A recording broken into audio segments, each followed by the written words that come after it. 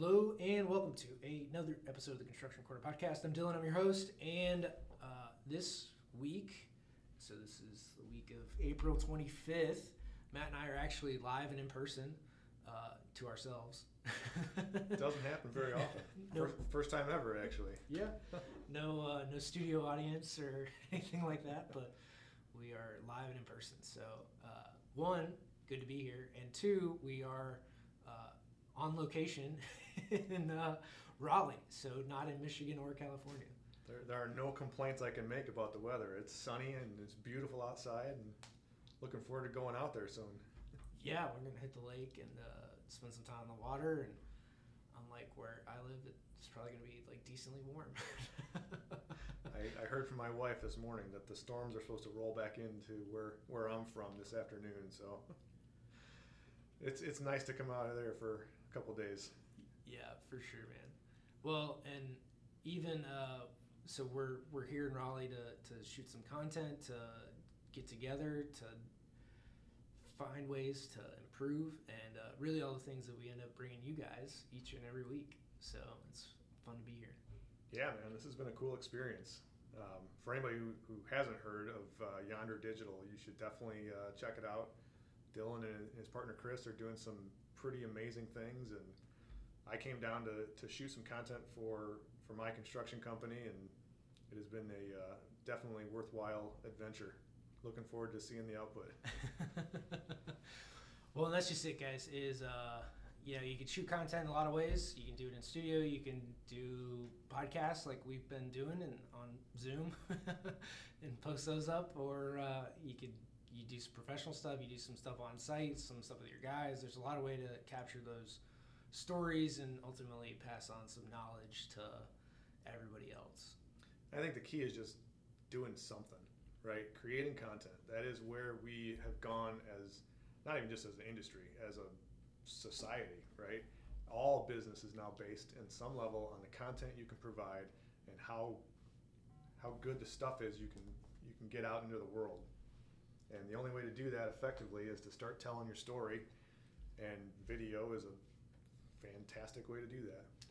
Yeah, you get a lot of stuff out of video, right? You get you get all the modalities of transfer, right? You get nonverbal communication, which is like 90% of it, and then the body language is like 60%, something stupidly high like that. Yeah. And then tonality is like the 30, and then the words you actually speak are 10. So So what you're saying is nobody really listens to the shit I'm saying, but they're watching me.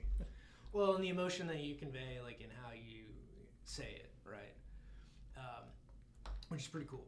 But so you get a lot of stuff out of video, you get a lot of content, you get a lot of, you can do clips, you can do video, you can do audio, you can do pictures, right? There's all that kind of cool stuff that comes out of video, especially, and then to share that with clients, with trade partners, with others in the industry, just to show off. There's a lot of things you do.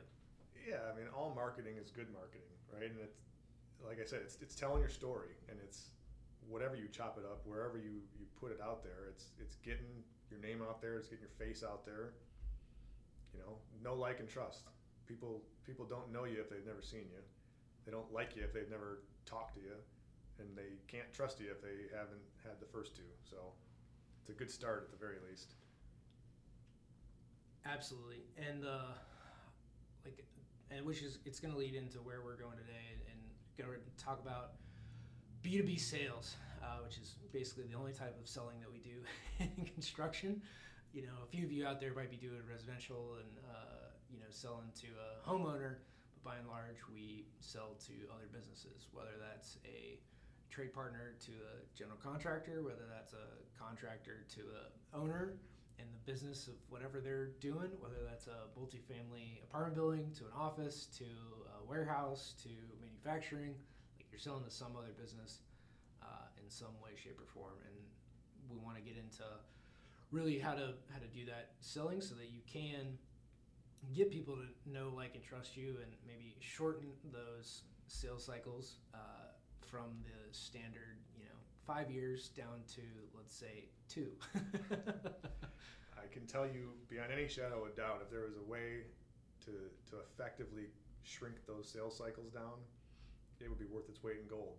Because that, you know, the projects that we do, typically my sales cycle is a year, maybe more. It just depends on scale. But you know, to find a way to effectively communicate with the business you're trying to sell to, if you can start shrinking those down, then everybody wins. The client gets their project faster, we get our contract faster, you know, production happens sooner. There's all kinds of benefits that we could have if we started condensing those impossibly long schedules. Well, and I think so. Like, you look at a traditional sales cycle for a project, and it happens. So let's go the RFP route. Like, so in an RFP route, you have 3 months, 6. Like, what is the time to actually form what the RFP is to going to be? package it. And, honestly, the last one that I saw was like a month, and that was pretty typical. We don't look at a whole lot of those anymore because we're trying to, you know, focus our efforts elsewhere. But you know, somewhere between a month and 3 months, let's say. For them to put an RFP together, then they have review time of who they're going to select to come in and do presentations. So then you have another, let's say you schedule those a month out. So then the people that selected, so you've got, let's just say 4 months in that.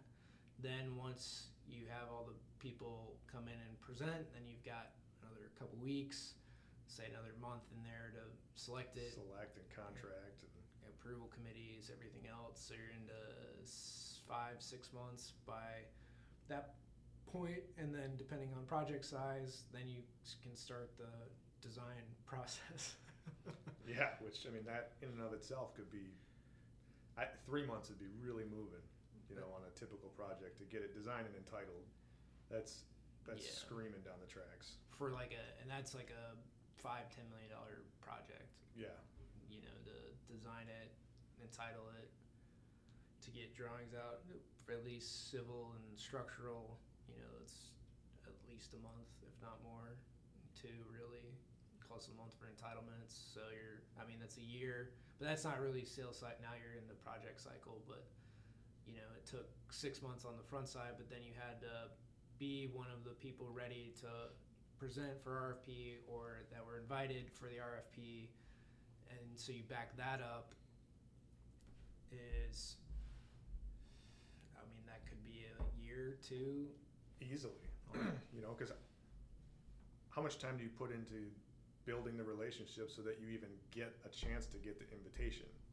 Right? If you start like tacking on all the actual timeline that goes into this game, you could pick a number, 3 years, 5 years. Right. You know, you got to impress somebody enough that somewhere down the line in the future, they're going to want to even send you something and want to have you respond to an RFP or, you know, whatever it may be. And then because of that, like, they heard of you somewhere, that you did a project for somebody, and then, or you showed up at their door enough to allow you to come into it. But this is the other side of that process is, so one of the things most firms don't think about is within an RFP process, right? If you got invited because you're somewhat known, or they understand that you can do whatever it is that they're asking you to do, whether that's on the design or construction side, but you're not a front runner, right? You got invited to the dance, but you're not going home with the girl, right? Like, for sure, you know, like one of those deals, or the chance of success is slim. Yeah. You know, the jock had to slip and bust his face for you to get a chance in there. Is now going into that, you're being seen as a loser. And most people don't think about the psychology of that you keep coming up for these RFPs, but they always see you as second fiddle. You're the guy that needs the practice. That's what we call it around my office. You know, you're the one that needs the practice estimating or putting proposals together or doing presentations.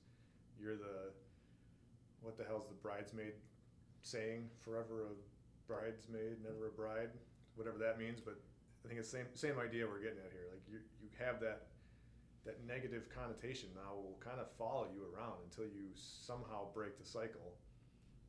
But if you're not getting any better, how do you break the cycle? Well, but this is the like in know, like, and trust factor, right? They know you, they might like you, but they've never trusted you enough to award you a project. Take a chance on you. And they've never trusted you more than the other guy.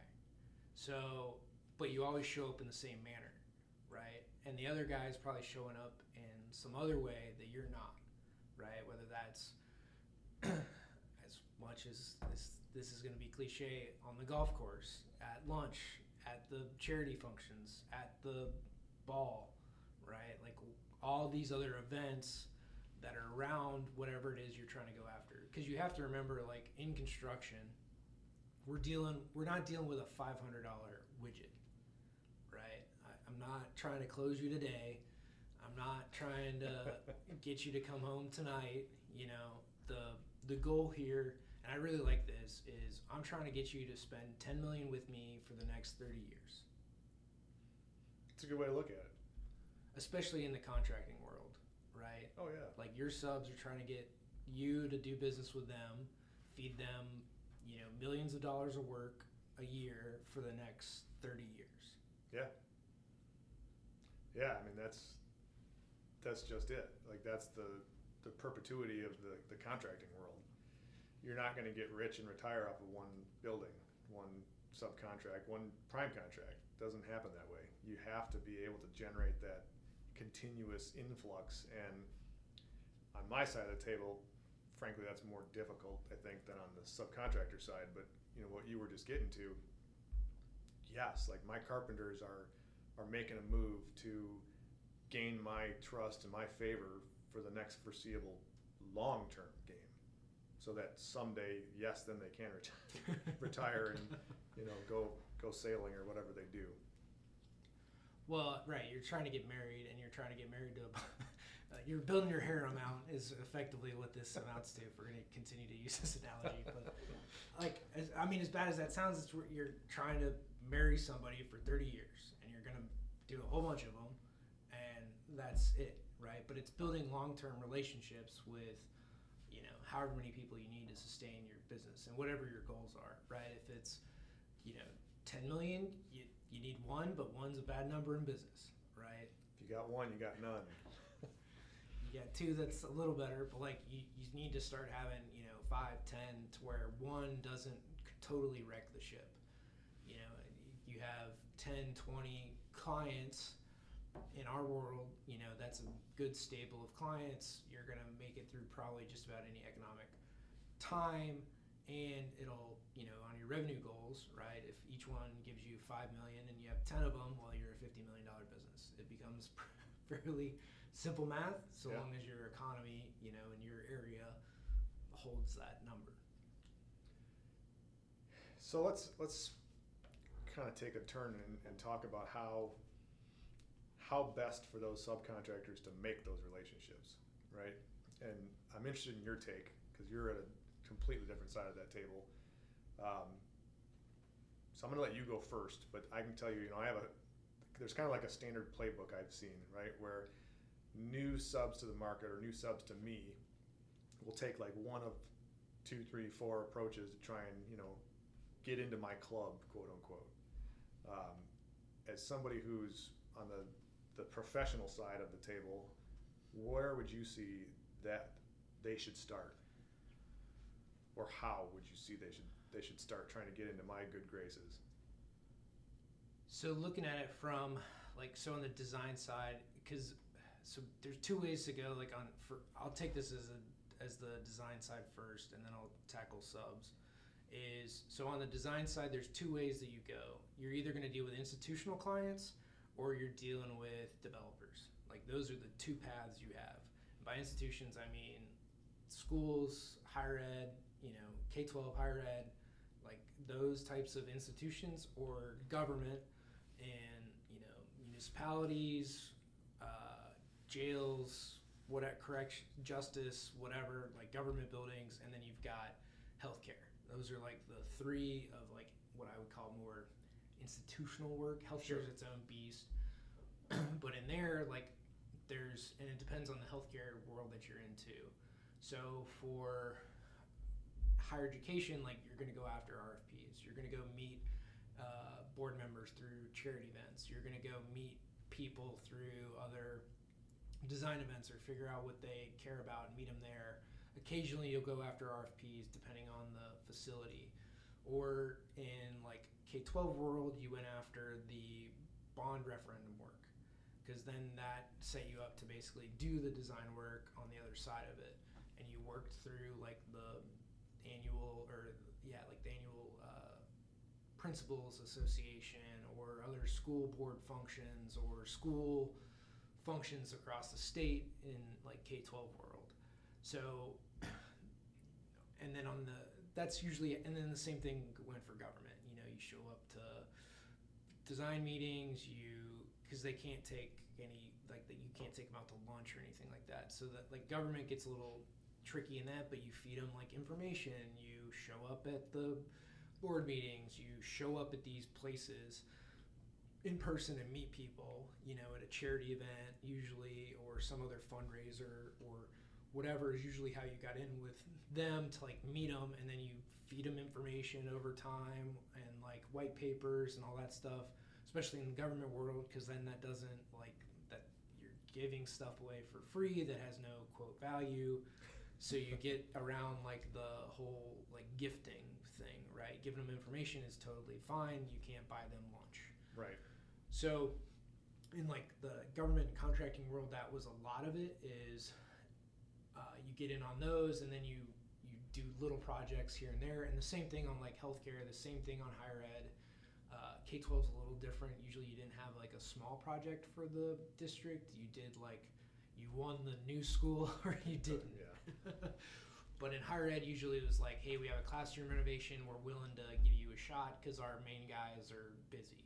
So don't screw it up, you know. And then you get in, and then because you start to know them, now you need to form those relationships very quickly through that tiny project, which means like don't be annoying, but have a lot of meetings, almost probably for no good reason other than to have them, so that you show up, so that you get to the meeting early, you're there, you stay late, you talk about whatever they care about, and build those relationships in and around all those meetings. Like I can't tell you how much healthcare work that like we got or I found out about from showing up early, staying late, you know, or really after the meetings, that he was like, hey, so we're gonna be building this thing over here.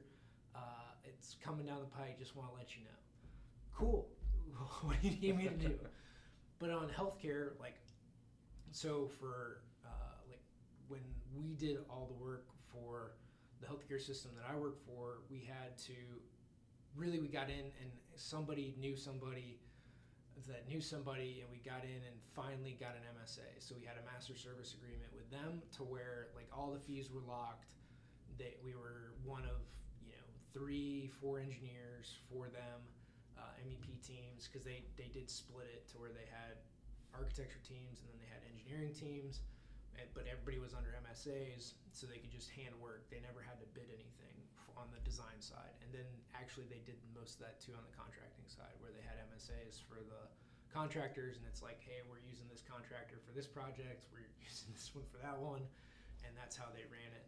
So really you had to get in on the very, very front side of that master service agreement and know somebody at corporate and like work your way through that entire process, which I think takes like 2 years for MSAs anyway, master service agreements, to like get in. But once you're in, you're in. Like, so long as you don't screw anything up, you're golden. So that's how I've seen it on the design. You're taking either little projects or you're working in through, I think people really underestimate like charity events, like, and board stuff or golf outings or whatever. Even like in the community that I live in now, like I go to a lot of charity events, mainly because my wife's company supports a lot of stuff, and we get to go, like they buy tickets through whatever. But you know, we've been on the charity auction stuff and do that, or go to, we get tickets to some of these other charity events. But like the amount of movers and shakers that are at those events, because they are, usually the people with money are fairly philanthropic and give back a lot, is like we meet a lot of people through those events. And like I'm not doing anything locally for like in my area in what I in engineering projects, but and I just meet a lot of people that have influence in the community through these charity events, and I think people just greatly underestimate the value of showing up to select events in your community and to go to that. And it's not the chamber events, it's not like the business advisory thing or whatever. I'm sure that in some communities that's maybe worth it, but like going to the sheriff's fundraiser, the sheriff's dinner, the golf outing for whatever, the Susan G. Komen whatever thing, like the breast cancer fun runs and walks, like those are all the places, you might have to pony up $500 a plate for dinner, but that's where all the decision makers end up being. So on design side, and that would be for you too on the GC side, Yeah. like that's where the people that are making decisions, that's where they're at. You couldn't possibly put a value on being in those crowds, right? The amount of charity functions that we do and that we're continuing to do through the construction company, it'd blow your mind if I showed you what I've spent this year already just to lock us into those same rooms, right? And you double benefit, right? Because it is a charity function. So you are putting money to typically a very good cause. But like you mentioned, the big movers and shakers, the decision makers that I want to be in front of, they're also doing this. And they're doing it in a big way. And it's a repetition value, right? You're not going to go to one golf outing and expect to be done with it, whether you like golf or not. Like, you have to be the face that is continuously showing up to these things, that you're having little conversations with these men, these women, little chunk conversations here and there, but over the course of a year, you might see them at 3 or 4 different events, and then 3 or 4 different events the next year, and so on and so on. And that's how you start building that social capital with these people. And and everybody has fun with it, right? They're fun events. They're great to bring your spouse if that's an availability, or even if it's just your team. It helps build camaraderie inside your own 4 walls. Huge. And it's a good thing to do. And the more you do it, the better off you'll be, the better off these charities get. I'd be remiss if I didn't say that putting the Lucas for Lucas golf outing in that mix is a huge one. So anyone in our area, in the Michigan area, in the middle of June, let me know. I'll get you on a team. But there'll be all kinds of movers and shakers there, myself included. Well, this is the thing that, like, putting on your own event, right? Like what you're doing with Lucas for Lucas, like, one, it's a great cause and having Lucas devices. 2, it's your own event, right? And you get to control it. So if you're in a position to create a charity event, whatever that might be, and it could be something that's of cause and concern to you, it's putting all that together, getting the word out in your community. Because again, like we've talked about, like, this is all about community. Like, yeah, 100%. You're not outsourcing these decisions to somewhere. Corporate might not be in your local area, but by and large, the people in charge of those decisions and who gets awarded what project once corporate assigns the master service agreement, like, is up to that local construction executive at, like, the hospital. Like, for the one that I worked at in Indiana, like, corporate was out of St. Louis, but Indiana had, like, one guy that was in charge of their $300 million a year budget and awarded whatever, and then he had like 5 guys under him. Like, you made that guy happy. And you make that guy happy by doing good work and by making him look good to that corporate entity wherever they might be, because they can look now on Frank in Indianapolis and say, Frank's doing a bang up job of whatever Frank does at the hospital. We're not having problems. The work is quality. It's done on time. It's done on budget. It's a constant game of making everybody else look good. That's the key to business right there, right? Yeah, for sure. And, like, in the engineering world in particular, with the hospital systems, like, they relied more on MEP team, I think, than just about anyone else in an existing hospital. Not necessarily a new build. That is for sure an architectural lead, like in doing a new hospital. Sure. But in existing, because you had so much like piping and process stuff and sanitization and like med gases and all this other stuff, that whenever we went to like remodel or redo anything or add, they relied so heavily on the MEP team to come in and like just deal with it. So they wanted more than anything in renovations, which is like once it's like 90% of all hospitals. It's like they're always under Just renovation. a constant renovation. But it's like for the MEP side of that, and this is also in the trades, because that's who they rely on very heavily there, is again, once you're in, your job is to then do such a good job that they would be stupid to call anybody else. And that is your goal, is to be so good, so thorough, so knowledgeable about that facility that, you know, for like a main hospital in your given area, like you're the go-to contractor, engineer, sub for that hospital, because you know it better than anybody else. And that's where I think a lot of people really screw up that relationship is, it's just one project. You know, like I don't have time to deal with that. There's a give and take, right? There has to be a balance, because I fight with that all the time, right? There's certain projects that they're small, right? They're so small that I know the time and the investment I'm gonna have to put into them, regardless of size, doesn't really change, right?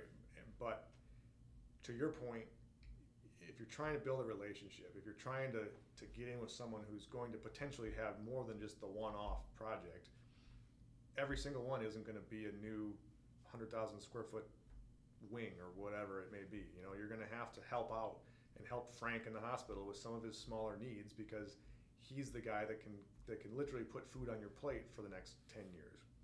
So when Frank needs a closet renovated, you know, while it may not be the glamorous work, it may not be, you know, some big ticket contract that you're looking for, sometimes you need to just help Frank out and do those. And like I said, you know, there is a balance, because the time and effort it takes to build a $500,000 project really is almost equal to a $10 million project on a lot of levels. All of the pre-construction work, all of the planning, the logistics, the coordinating, the contracting.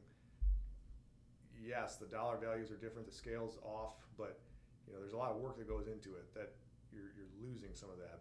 However, you have to take those calculated cost of risk, and stretch it across the potential that you could be getting from this individual or this company.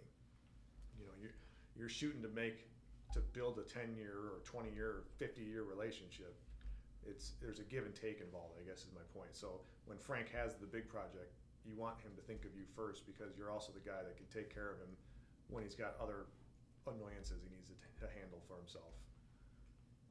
And there's going to be a little bit of balance in here, because it is handling those little projects, but you don't want to be known as the little project guy. Correct. If you want to be doing the big projects. And I've seen this go two ways. Really, like, only a few people get stuck in that small project deal. You need to just let them know, hey man, we can handle more. Like, we've got the expertise. We've done bigger stuff. We can handle it. So there's, you know, kind of seeding that idea. But on the other side, I've seen like new offices for design firms that keep getting only little projects, you know, and they can't seem to work their way into bigger projects, more work, and then that office gets labeled as like, because they're losing money left and right on these projects, and it's like nothing ever goes anywhere. And after like 2 years, you can only eat crow for so long. Yeah. And you do have to give it the runway of like, okay, you won some stuff. Okay, good. All right. We're gonna like grow that into bigger things now. And then you just kind of have to let it die on the vine at some point, or find somebody to really lead those offices. And so if we go now to subcontractors and how I think that they should like approach someone like you, it's going to these events, It's finding ways to get in front of you with a unique way to stand out. So like as a subcontractor, like, so one of the examples I want to give is like your electricians. So, not the chicken, but because they're already in that, but is to what they've done in their pre-con and fab shop is, as a GC who's after budget, your most important thing is schedule, and they're probably neck and neck and swap back and forth sometimes. Oh yeah, absolutely. Is if you can come to the table with, hey, here's some ways that we can save you time. We're not going to say that it can save you money. It'll save us money, but it'll save you time on your project, and really allow us to come in and quickly and easily knock out a project. We've done it for this guy. If you can, if you have some really good clients, get them on video to say that, you know, XYZ Electric is great at what they do, and they helped us out and saved us a bunch of time. And then you get that, you show that other tape to other contractors, you send it to them, mail it to their office. Because this is the other thing, like, everybody wants to bitch about marketing dollars. One, in construction, you can afford to send bigger shit to people. Because your list of people, right, your list of target clients, let's say you're, again, a subcontractor, your list of GCs to work for is like 20 in a given market. Sure. And that's like a big market. And yeah, that's, you're going after all of them, which is probably also not the right move. But I think, you know, where you're getting at, I think, is you can shrink that number down to a, you know, pick your target. Maybe it's 5, maybe it's 10. You can really stretch your marketing dollars out pretty far when that group is that small. Yeah, and so like, let's say it's 10 guys, right? And let's say that the value of a given client on a year, right? So an electrician going for a general contractor. Let's say that, you know, in year one you're going to do $1 million, and let's say you have 10% net margin with them. So you're going to do $100,000 in net profit. It would behoove you to spend $1,000 to win that client. Like, that's 100 times return on investment. Pretty good investment. So, like, but this is the math that in contracting, you know, like in widget sales, right? They talk about return on ad spend, and like 1.5 to 2 is like killer, right? So you spent $50, you made like 75 or 100, and you had 1 million people to sell your widget to. So, you know, your bottle of water or case or pallet or whatever. So you made, again, 1 million times $25. You have you made 25 million in that deal because you had 1 million people to sell it to. But if you're now looking at where you have 10 clients and you make $100,000 on each of them, so now you're $1 million a year net business, which ain't nothing to shake a stick at. Right. But in that, like, if you spend $1,000 on each of them, but this is where people get like gun shy. You know, like, you're talking about charity events, and that's significantly more. You know, you're talking 50, 100, depending on how many events you're going to and how much you're bidding on it and how many drinks you have before the bidding starts. Oh yeah. It adds up fast, and the pops you have beforehand are there strategically, right? Talking from someone who has both attended a lot and continues to attend a lot of events, and now we're also putting them on. That booze is there for a reason, more so than just everybody having a good time. Because when you get down to the end of it, you know, your people are going to spend a lot of money, and you want them to have fun doing it. You want them to want to do it, right? And that's part of it. That's part of the game. Well, that's just it. So you can spend, let's just say, $1,000 a year on clients, and that's probably a low value, but like $1,000 and doing some cool stuff, like making some, you know, custom backpacks, some custom gifts, some, you know, a cool knife, a great shot glass, or a custom glass, or a custom this, that, or the other thing. You can make $1,000 go really far. Oh yeah.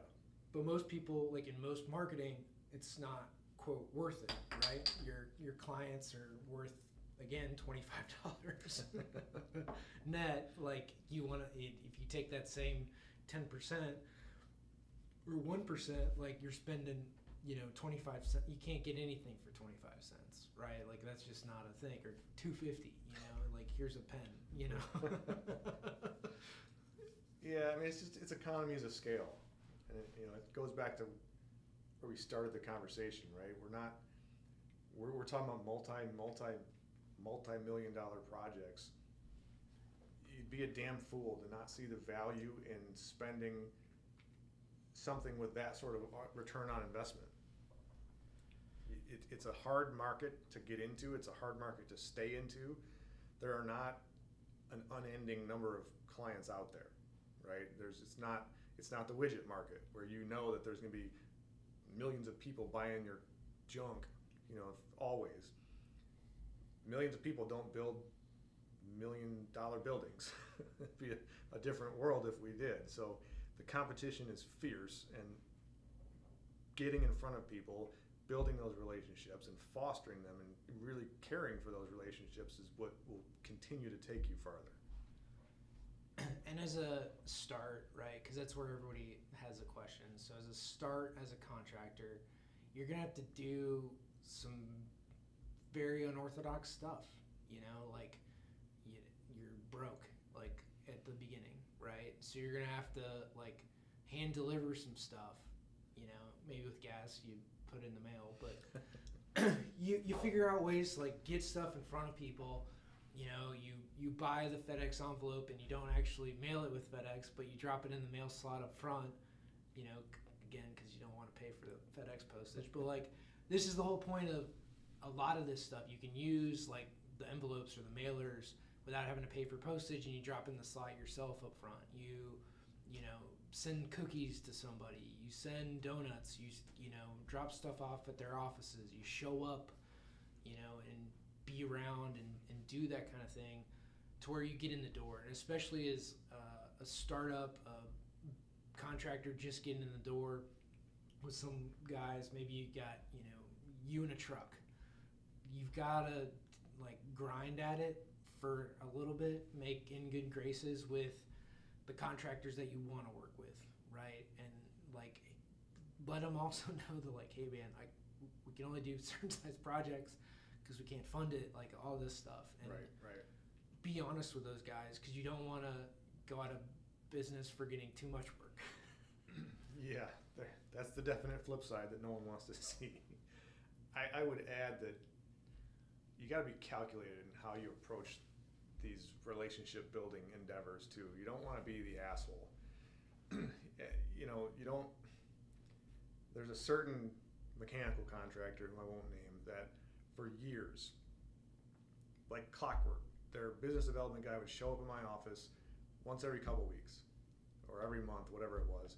Nice enough guy, we'd have conversations sometimes, but then it just came to, I would see him and I would like grimace, like, oh shit, he's here again. And the first thing out of his mouth after he said, hey, how's it going? You got anything we can bid on? Any work we can look at? And I would just tell him, like, Dave, like, this isn't how this is going to work, right? You're now becoming an annoyance. I try to shut my door before you see that I'm in my office. Like, if you want to have an actual conversation and get to know me, or work on something other than just stuffing your coffers, like there's a right way to do this and there's a wrong way to do it. That's the wrong way to do it for anything. And I think it goes with, it's no different than me, cold calling and spamming every decision maker type role I find on LinkedIn, right? Then all of a sudden now you become an annoyance. And I don't know. I mean, there's ways to bring value to relationships, and there's ways to try to use a relationship strictly for a one-sided gain. Yeah, like you gotta have some conversations with people, like make them bring it up almost. Bring some value. It's that like, so let's go back to like your electrical contractors, right? They're prefab and they're doing stuff in their own shop. They're really innovating in a way that would save you time. So if they sent you a video saying like, hey, we did this, this, and this on this project. Here's that contractor, singing our praises, right? Third party validation of how we did it. Here's a picture and video of our shop and this process, and then here's like some video montage of us installing stuff. For you doing that, and then like a flip book with pictures and that's spiral bound, and they deliver that to your door. Their business development guy did that off the start. That would set the stage for a whole other conversation, because you put that value up front and like, this is our process, this is how we work, this is how we can save you time, effort, energy, money, whatever, cut schedule, which is money to you, then that allows you to then, as the BD guy for the electrician or the owner or whatever of that electrical contractor, hey Matt, I wanted to maybe answer some questions that you had on that pre-con and like the fabrication pieces that we did. Like, what can I help answer? And then you go one of two ways. Like, I haven't watched the video yet. I keep meaning to, or like, hey, I lost it, or yeah, I threw that away, and like, or oh yeah, no, I had this, and this question. I've been meaning to get back to you, or can you walk me through this, and this? And then that opens up, subsequent conversations each time about how they can add value to what you do. Whether it happens right then and there doesn't really matter. And then you're looking for ways like, why aren't my guys doing this? Or you bring it to your electricians, and then maybe they don't do it or can't or whatever. So then you try those guys out on a new project, and that's 6 months later, and that shortened the whole cycle, because again, you start up front with value in like a gift box, basically, that then you can follow up on the tremendous value provided up front for the duration of the relationship. Yeah, and it's not to say like I want a gift, but I want value. I want to build a relationship. I want to be, when I see Dylan walking through the parking lot, I want to say, okay, let's brew a pot of coffee, or grab a beer out of the fridge, and let's take half an hour and chat. Not, oh shit, Dylan's coming in again. He's going to come right up and he's going to beg for work, and he's not going to, have any substance to what he's doing. And that's the part that makes me crazy. But to start with value, and then it's just fostering a relationship, and it's the long game. It's the long game in sales on any side of the table in this commercial construction world, right? I had a carpenter reach out to me on LinkedIn. He's been following my junk, and listens to the podcast and whatnot. And he reached out and just said, hey, I like what you're doing. Your stuff is pretty cool, blah, blah, blah. If you ever want to grab coffee or lunch, I'd be happy to sit down and chat with you or whatever, something like that. We set up and we went and met for coffee. I think I talked to the guy for an hour and a half. And I make no qualms against saying that like we have a core team of contractors we work with, but I also know that as my boat's growing bigger and bigger, that team's going to have to get bigger and bigger too, because Carpenter A isn't going to be able to perform physically on all of these projects we're doing, because they just don't have the capacity. So now what this guy's done, this new guy, is he's essentially secured himself a seat at the table. It might not be today, it might not be tomorrow, but maybe in 6 months or in a year, when we're looking at the next next project period, something's going to spark in my mind and say, hey, I'm going to give this dude a shot. And that's how that game works. And it's the same with me going to owners, right? Me going to all these charity events and shaking hands and kissing babies and doing that routine, I don't expect to walk out of that golf outing with a contract signed. It doesn't work that way. But if I keep doing this and I keep shaking those same hands and kissing the same babies, for not to sound creepy, I know that eventually one of them is going to call me. When they have a need, they're going to say, hey, that dude who's always at the golf outings, let's at least have a talk. And you do that by bringing value, period. Yeah, I mean, you're not looking for, but this is the whole thing. Like, if you're going after, let's just say, because this is like the practical side of it. If you got 10 firms, you got 2 guys in each firm. So you're looking for, you got 20 people. You can spend some time to do some research to figure out what those people like, what they do, where they go, ask around about them to figure out something that interests them. And then you can go in and have a conversation with the guy that you're somewhat knowledgeable about football or their sports team or, you know, whatever they care about, you know, or high school basketball, like whatever it might be that they like care about, and you can show up at those events. You can, you know, talk to them about that at the next outing and really strike up a real conversation with people. And again, ultimately it'll come back to you and they'll ask about what you do and all this other stuff. But if you give first, then you set it up to where when they do come back, they're drawn to you. You're not necessarily pulling them in, right, or pushing them towards you. They're just magnetically attracted to who you are. Yeah, and it's, you know, you'd be amazed at how easy it is to find some snippet of common ground with virtually any person you could ever run across, whether it's dogs or kids or boats or baseball, you know, anything. There's as humans, we have that benefit, right? There's some snippet somewhere where every single one of us has something in common, at least enough to just spark a casual conversation. And that's all it takes. It's lighting the match to burn the woods down, right?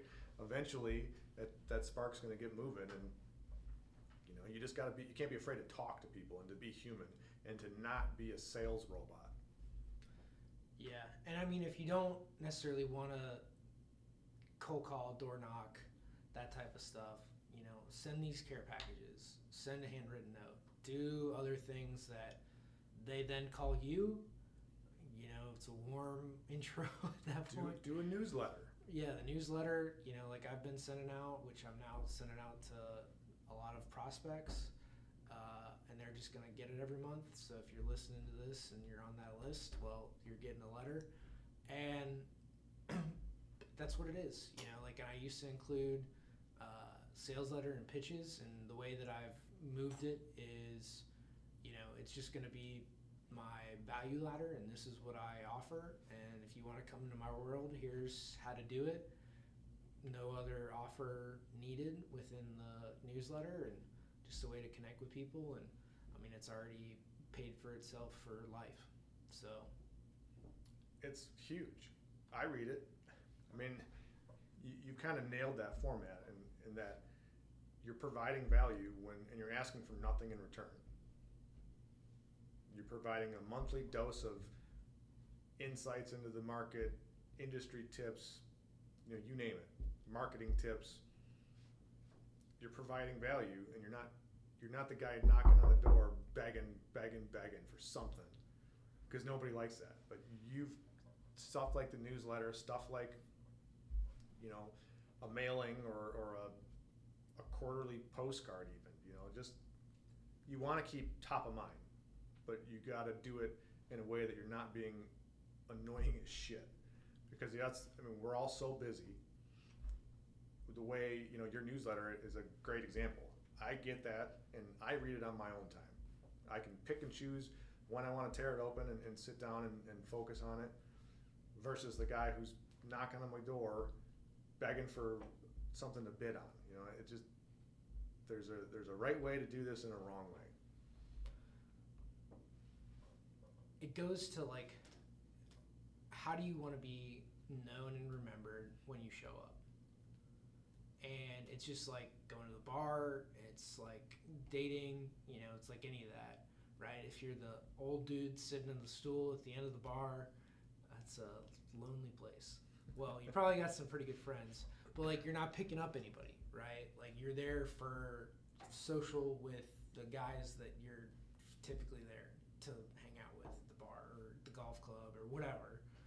But if you really want to like set it up, you have to be sought after, you have to be wanted, you have to be the life of the party. So in hosting events, right, and hosting charities, in being a sponsor donor, and going up and giving talks that brings people to you rather than you going to them. Now, having the money to do that in the first place, you know, you reach a point to where now you can attract more. But if you don't have the money, it's doing things like, yes, you send the newsletters. They're cheap. It's under $1, you know, per prospect. Then on top of that, you look at what are other ways that you can show up that attracts people to you. You know, what event can you kind of co-host, or what place can you get a speaking piece at that you then record on video and blast out to, you know, on LinkedIn or whatever. Like, there's a lot of ways to create a stage presence for yourself without actually having a lot of money. You know, go speaking at Chamber, go speaking at Better Business Bureau, go speaking at Toastmasters, or all these other things that can put you on a stage and a pedestal that, whether you earned it or not, give you a higher standing and clout to bring people and attract them to you. And again, having a better story to tell helps a lot of that. I mean, the podcast that we do is free. You know, you can do this on your iPhone. It's yeah.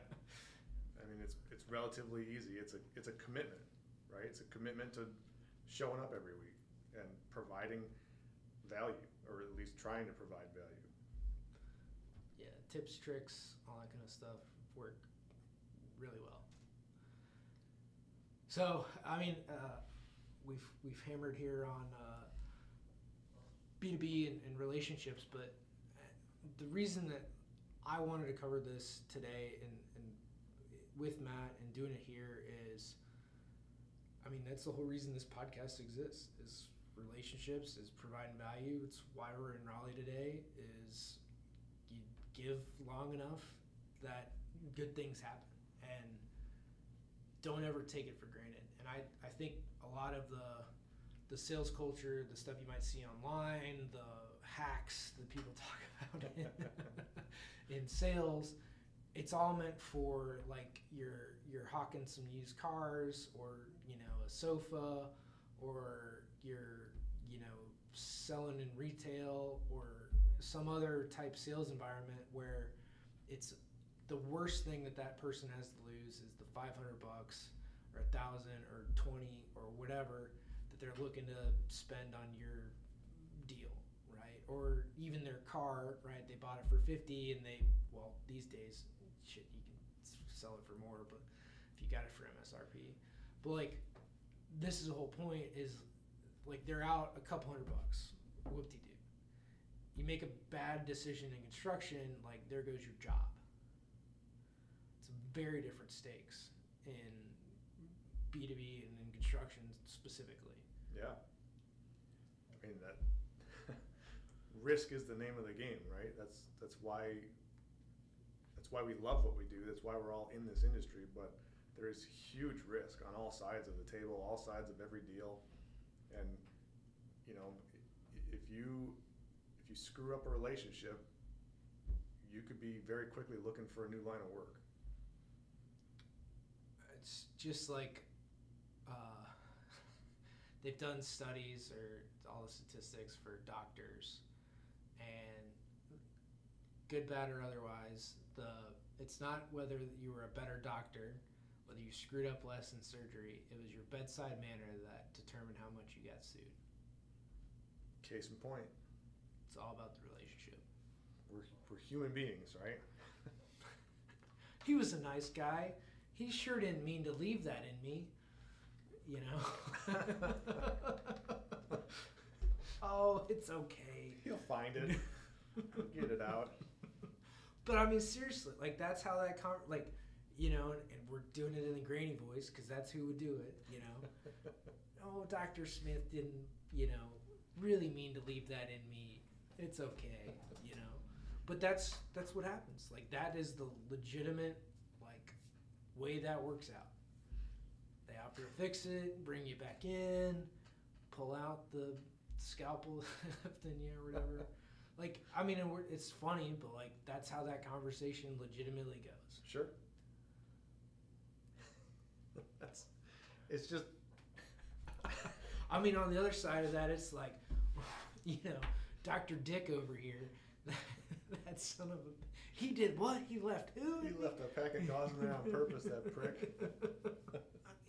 You know, and then, oh, nice, Mr. Smith's going to take this out of me because I don't want, you know, Dr. Dick to take this gauze out. You know, like, that's how that conversation, you know, they go and pick the nice doctor, even though, you know, he's got more staph infections than what. But, like, that's how that, like, you go and look because the insurance companies do all this stuff, and that's what's been proven. Yeah. Is that bedside manner matters more than actual skill. Makes perfect sense. In lawsuits, not in outcomes. Like, it makes perfect sense, right? We're social beings. We want to have relationships. We want to have value brought and given. well, and in so like the construction example is this, is, okay, I screw up on a project, but like I'm nice about it, you know, or I've been nice, I've been helpful, I've been going above and beyond the entire project. Something bad happens or something gets screwed up. The client's going to be way more lenient with me on that screw up. Like, yes, and I'll go and fix it, right? Because I've done everything else right to that point, but just a mistake happened. Like, I'm probably not going to get sued for it. It'll just get fixed. The client will probably pay for it, you know, as an engineer, because, like, that's just how that would work out. Maybe I don't, like, the firm would owe something, maybe, but more likely it just gets taken care of. Client pays a little bit for it and is happy to do that, and we move on. Like, that's what goodwill buys you. Goodwill and good contracts. Those for sure help. But that's the value of relationships. Yeah. You know, like, no one even went and looked at the contract. Right. They just said fix it. Well, yeah, actually, now that you say that, it's when they do go look at the contract that you know you've already screwed up on the relationship side. If they're looking at that contract instead of just having a man-to-man, woman-to-woman conversation to try and solve a problem, you did something wrong already, long before you did your work goof. Yeah. This is my other beef, which we can talk about another show, but read your contracts, guys. Know what's in them before you start. Yeah, we should probably redo a contract show. I've got some good stories as of late, but. All right, well, you might hear that next week. Anything else to wrap up this show? Or do we beat this relationship horse? I think we beat the horse, so just be good to each other and don't forget where you put your pack of gauze. You don't beat it like R. Kelly. Gross. Or Chris Brown or one of those guys. I don't know. Anyway, guys, enough jokes. All kidding aside, this is probably one of the more important episodes that we've done. For sure. Recently. It's fitting, you know, it's a show on relationships. Dylan and I, we don't get to hang out in person often. This is the second time, really, we've ever been in the same room. So that's what it's all about, man. Building relationships, being good people. There's a lot of value out there for all of us, and this is what we're doing. At the end of the day, you don't have to be in the same room. It helps. But you know, you can do virtual happy hours. You can do a lot of things to foster relationships, not only with your team, but with your clients, with your partners, everyone up and down the board. So probably re-listen to this episode, guys. Take it to heart, and again, understand that it's a time game. I think, me included, want this to happen sooner rather than later. But you got to understand that it takes time. It takes, you know, hours of contact, of conversation, of getting to know somebody. And, you know, like many of you and with the podcast, you know, you know us better than we know you. But that's the point, right? Is for you get to know us, what we stand for, what we care about. And then, you know, if we've done you solid and good, that you share the show. And that's all we ask, is doing this for free. To share our lessons that we've mostly learned the hard way. Take 30 seconds and share the show. Leave us a rating. give us a review if you're feeling awfully frisky. All of those things help to keep the listenership up and growing and keep us doing this. So, thanks, guys, and until next time.